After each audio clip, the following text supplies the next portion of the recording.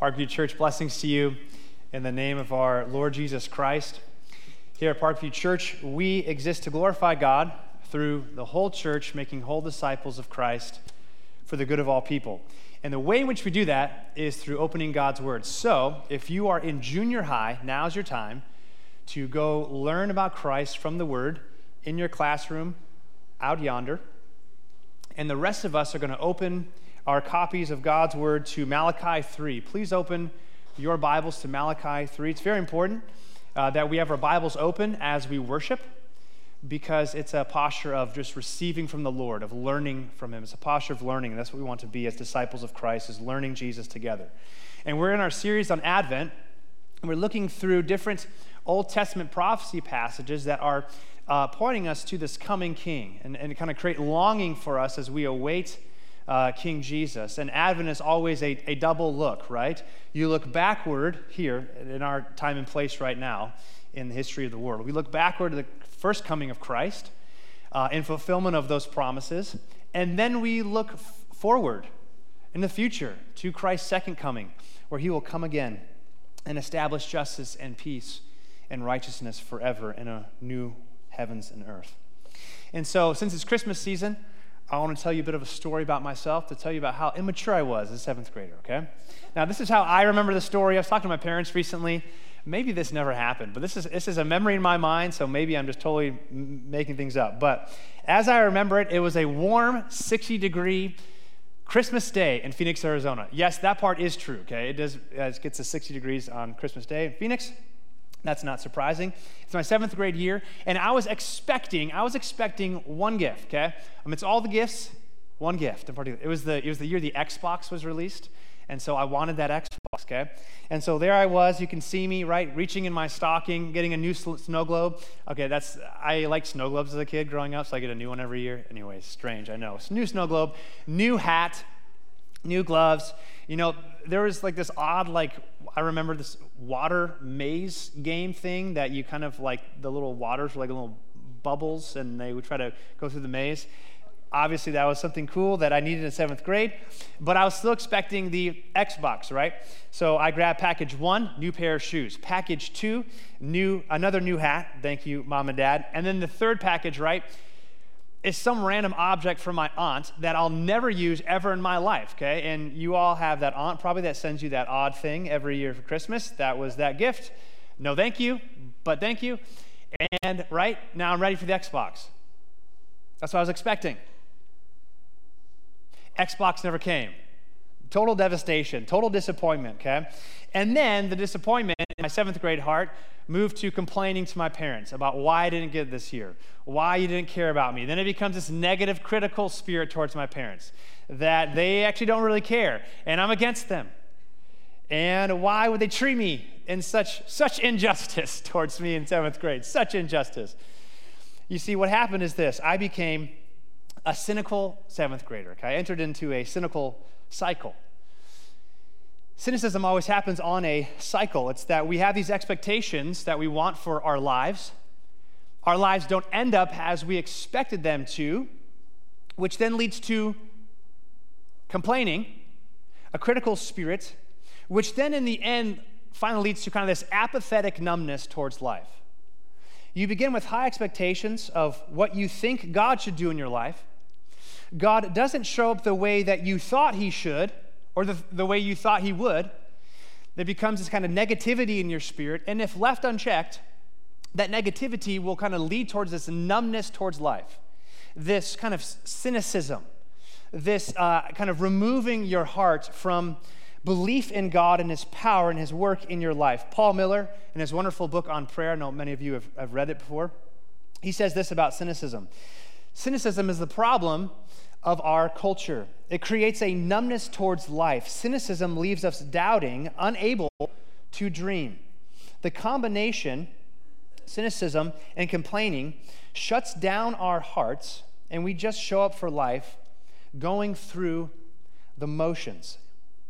Is that you this Christmas season? Just going through the motions. Your heart is numb toward life, doubting that God is actually just, that God is the one who actually will put right everything that's wrong in your life in his timing. Because if we don't have a heart confidence in the justice of God, our only recourse, the only next step for us, is cynicism. Cynicism is a heart that is not believing in the justice of God, that God has promised to put right what is wrong in his timing. And when we have expectations of how that should look, and God does not operate on our Amazon Prime timetable, we become discontent. Discontentment leads to criticism, a critical spirit. Critical spirit leads to apathy. One of the ways that you can tell right now if you are in cynicism is that you've lost your joy in Jesus. You've lost your joy in Jesus. You've lost your delight in Jesus Christ and how wonderful he is. And you've stopped dreaming about all the wonderful things that Jesus could do through your ordinary life. You've resigned your life to kind of just abject, blah, blah, nothingness in the kingdom of God. That's cynicism.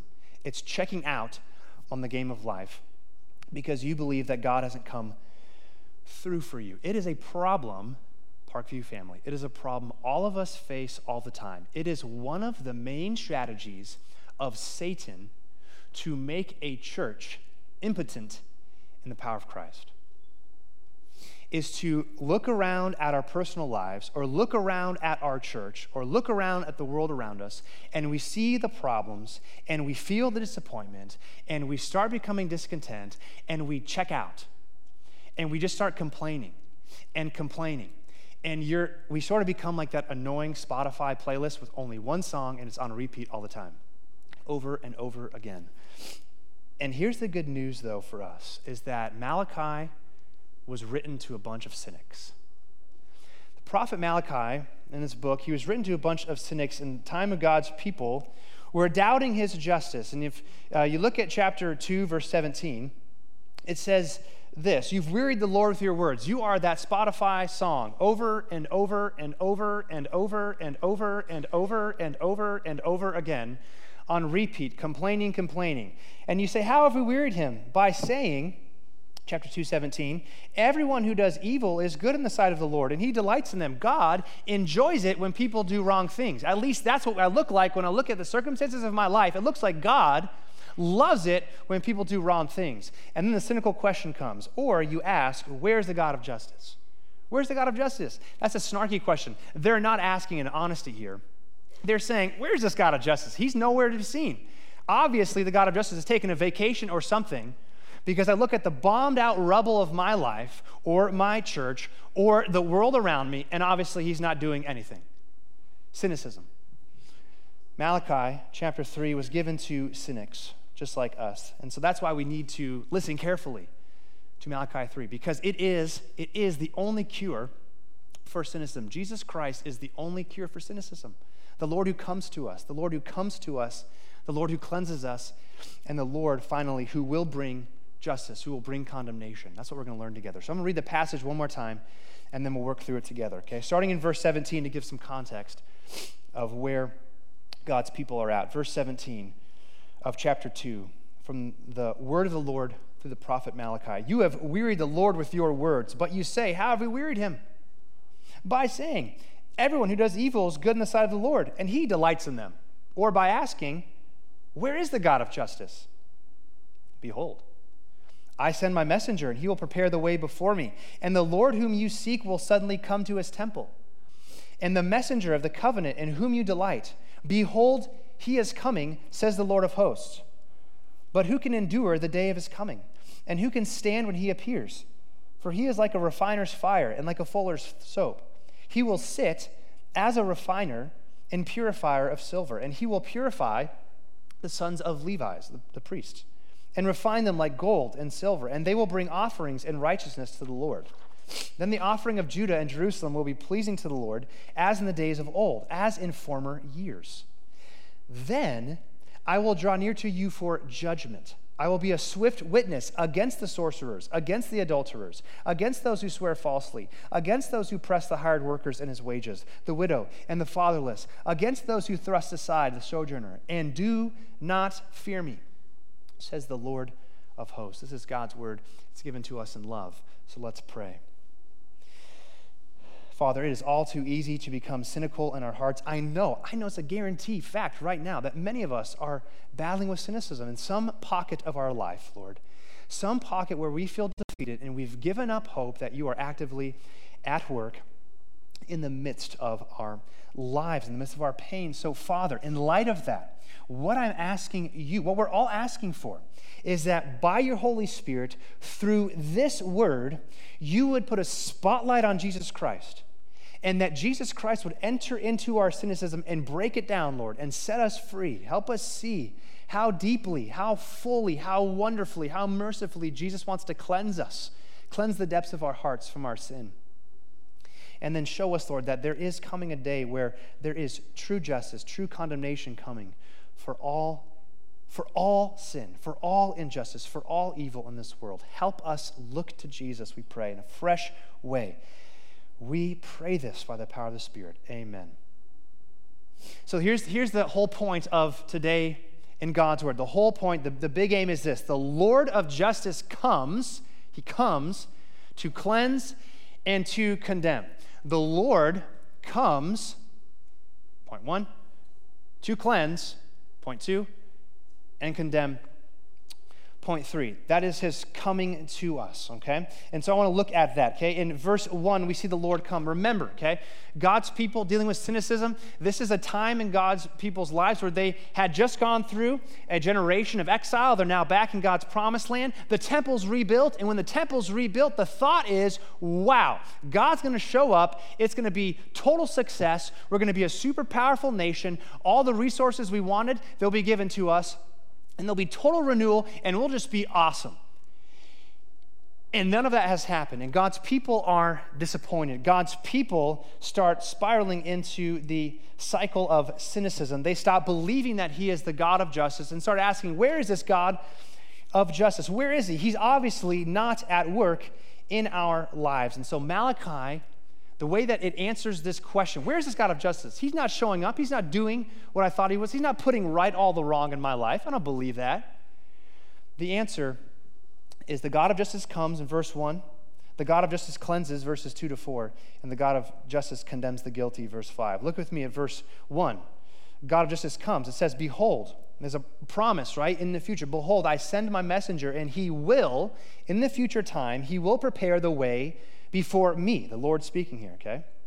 And the Lord whom you seek, the Lord of justice that you think is on a vacation, you think he doesn't care anymore, the Lord of justice will suddenly come to his temple. And the messenger of the covenant, this is another way, the covenant, meaning what God has made with his people. I will be your God, you will be my people. The messenger of the covenant, another way of talking about the Lord, in whom you delight, behold, he is coming. This Lord of justice, he is coming, says the Lord of hosts. So there's two people in this verse. There's a coming day, and the two people we should be looking for is one, this messenger who's going to prepare the way for the second person, who's the Lord himself, coming to his people, coming specifically where?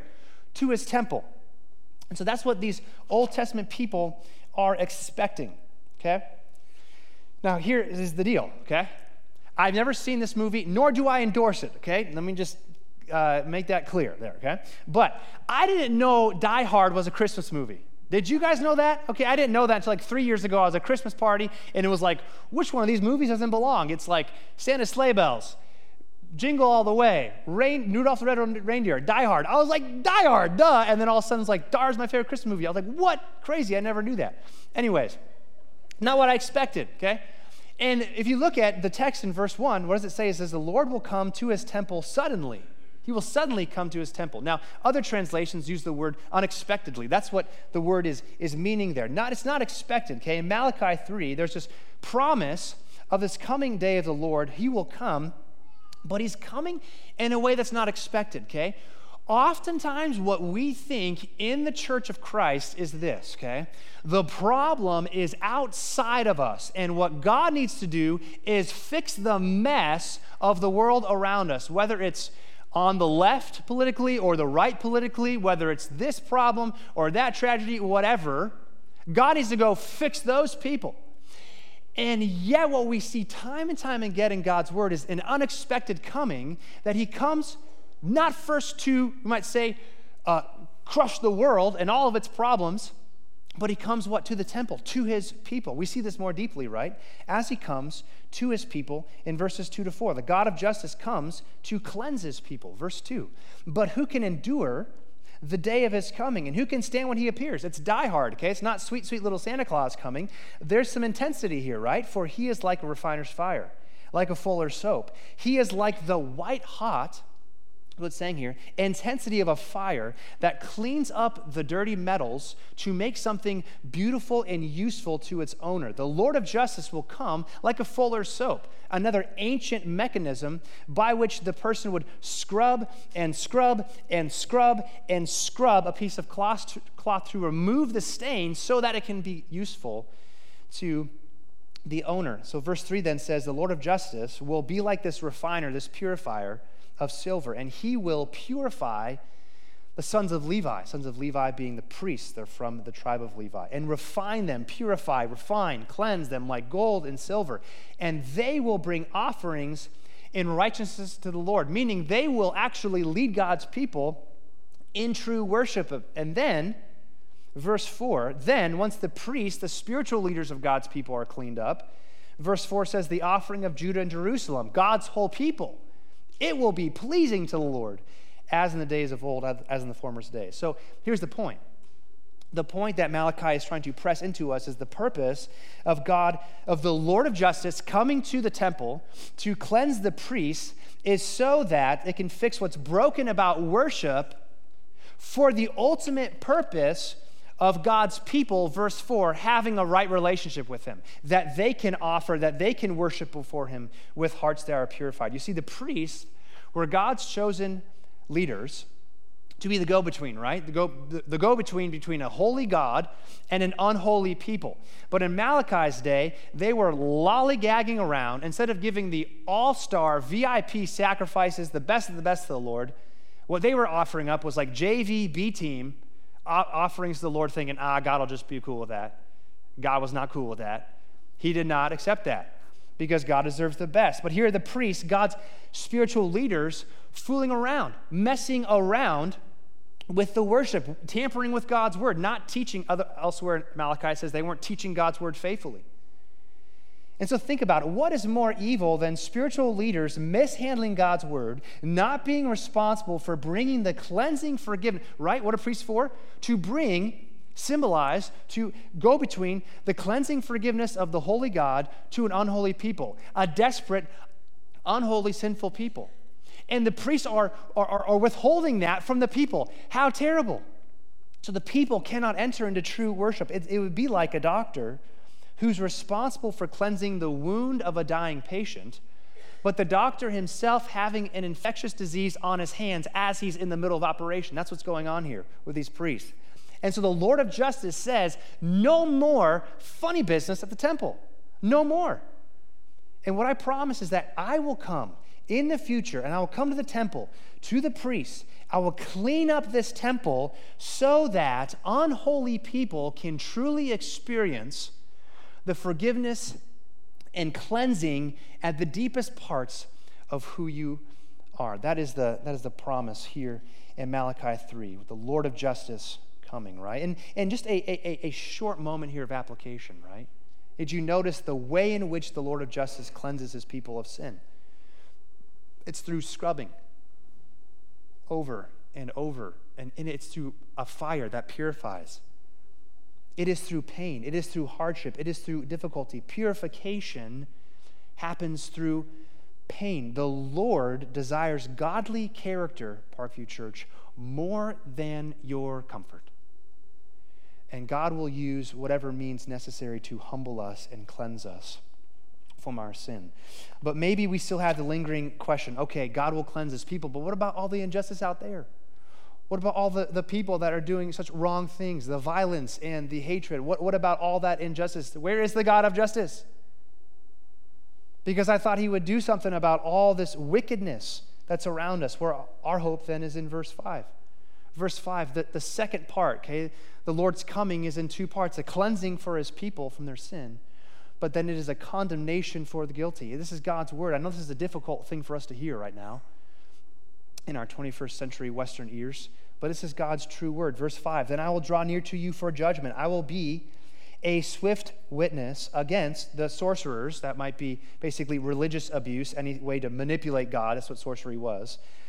Against the adulterers, there's sexual sin. Against those who swear falsely, the catch-all terms for sins of speech. Against those who oppress the hired workers, the widow and the fatherless, and oppress those who are sojourners, okay? All of these sins basically by lack of mercy to the least of these. And then finally, the catch-all term of all of these things, those who do not fear me. I have come to bring judgment for those who do not fear me, those who have not willingly submitted their lives under the mercy of God. There will be condemnation. Now again, at first glance, these passages make us cringe as 21st century Western Christians, but we as Christians must know why they're in the Bible, these passages.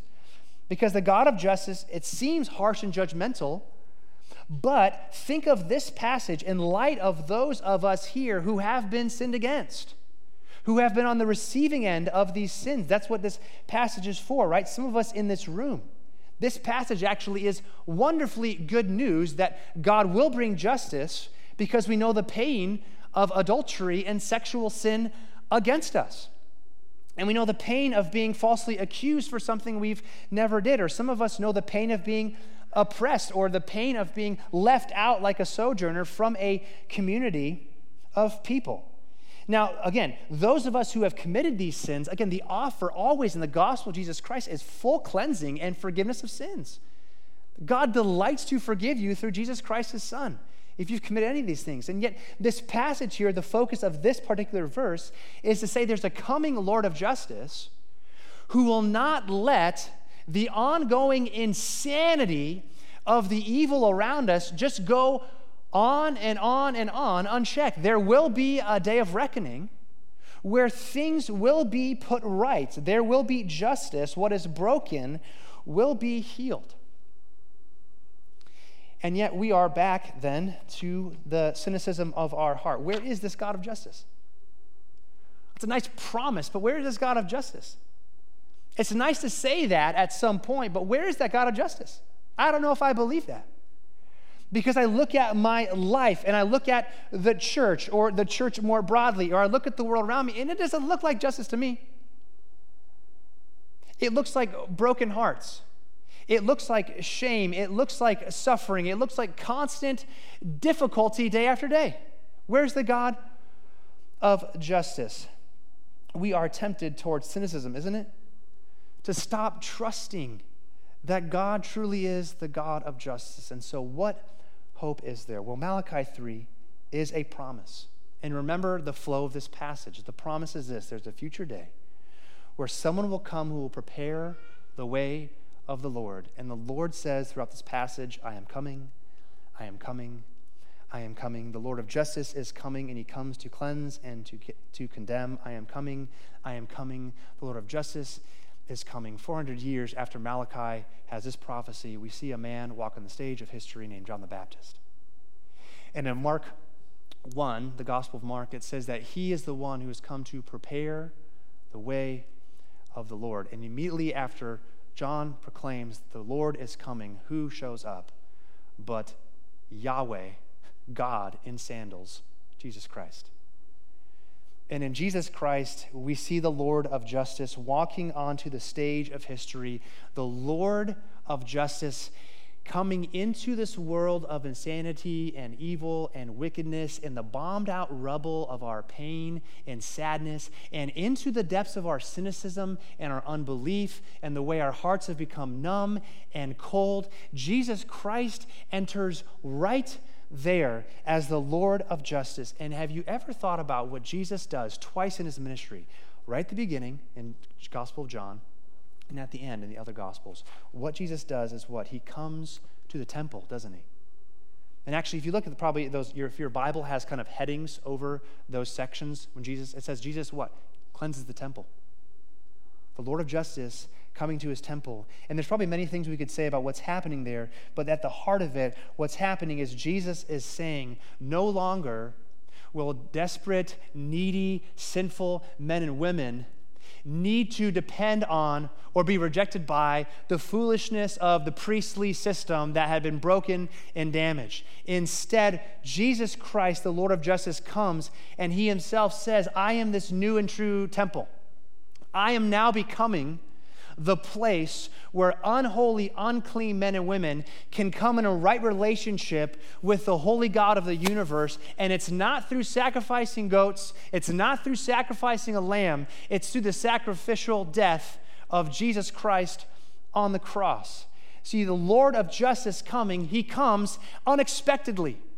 The Lord of justice comes and unexpectedly not coming to crush the world in a judgment in his first coming. No. In his first coming, what? He comes in mercy, taking on the judgment that your sin and my sin deserves upon himself, bearing the wrath and judgment of God on the cross so that he can cleanse you.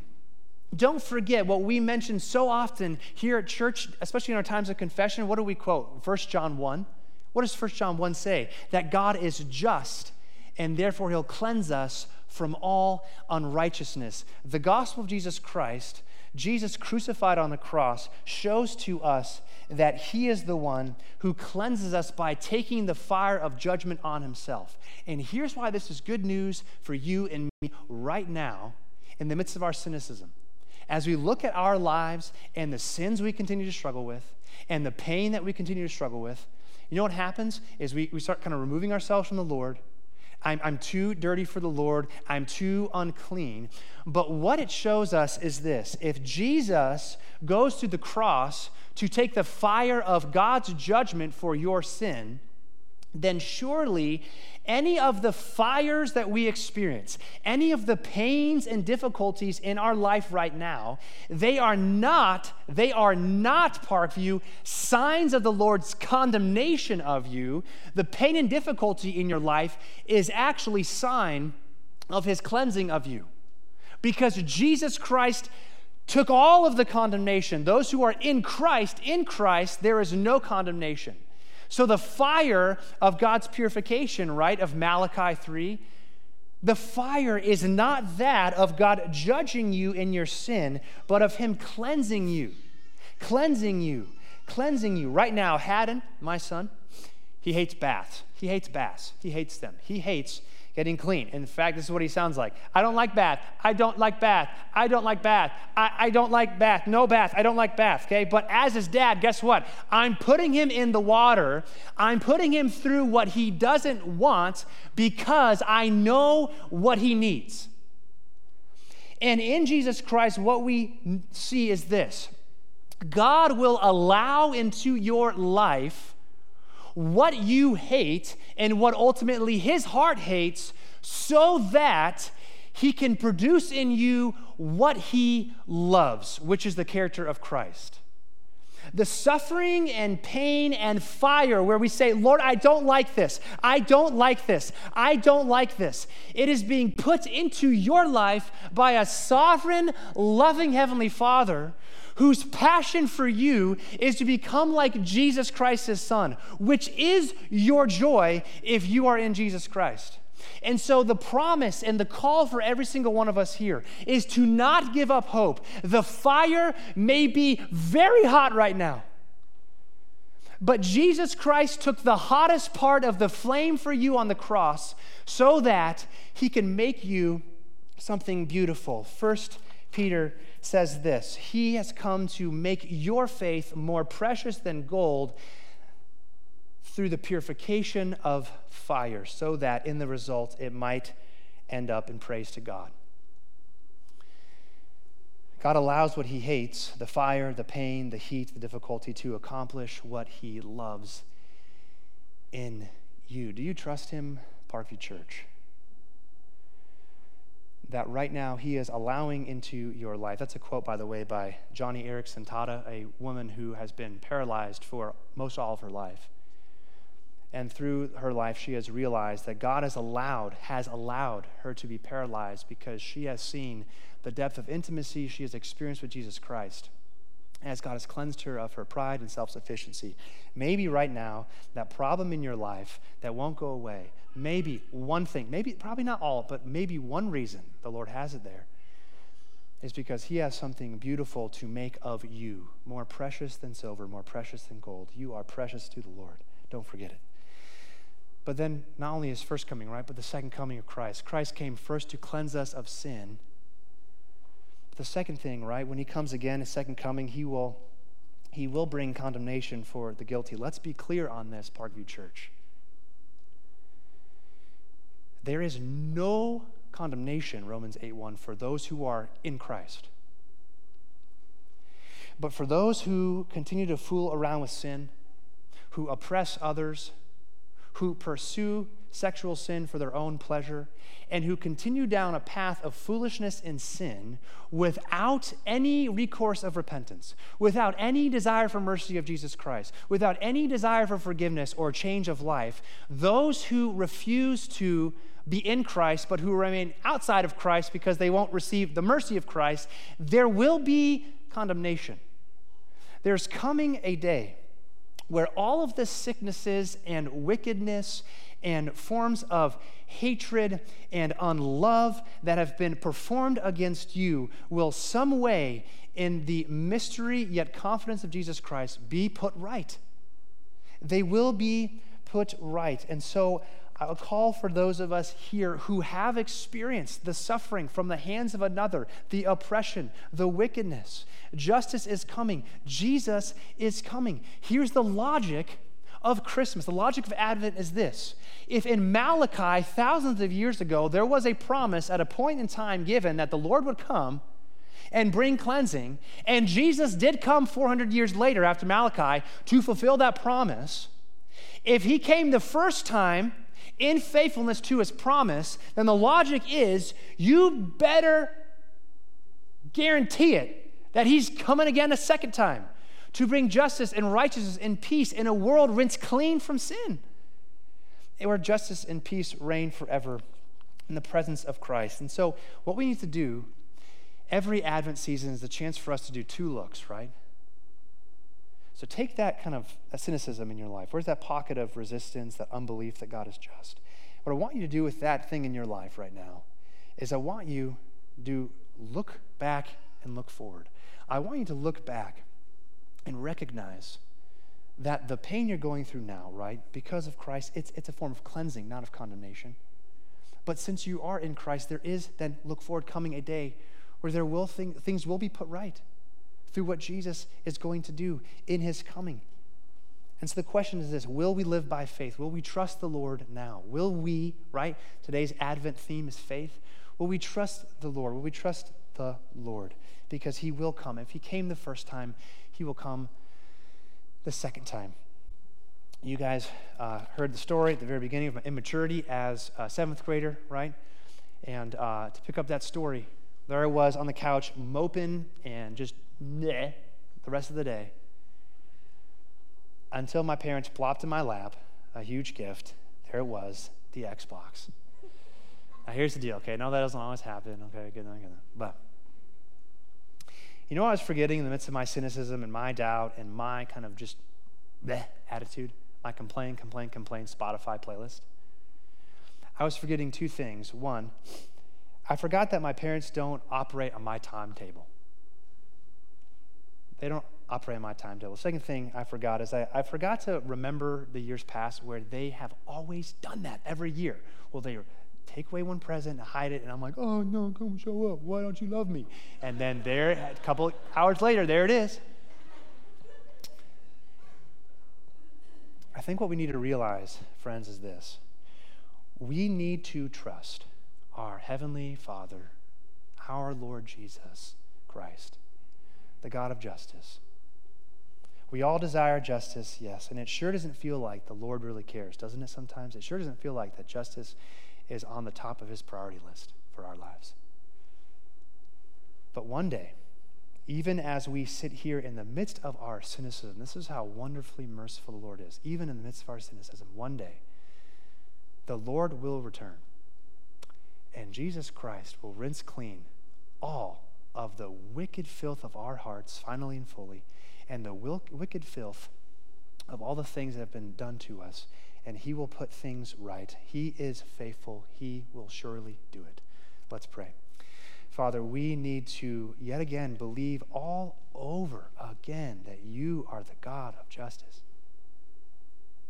I pray for those here who are outside of Christ. Lord, would you convince them that this is an offer for them right now, that they can be cleansed of their sin? But for those of us who are in Christ, would you, by your Holy Spirit, convince us, Lord, that you are good and that you are the God of justice. Help us trust you right now by your Holy Spirit's power through your word. Amen.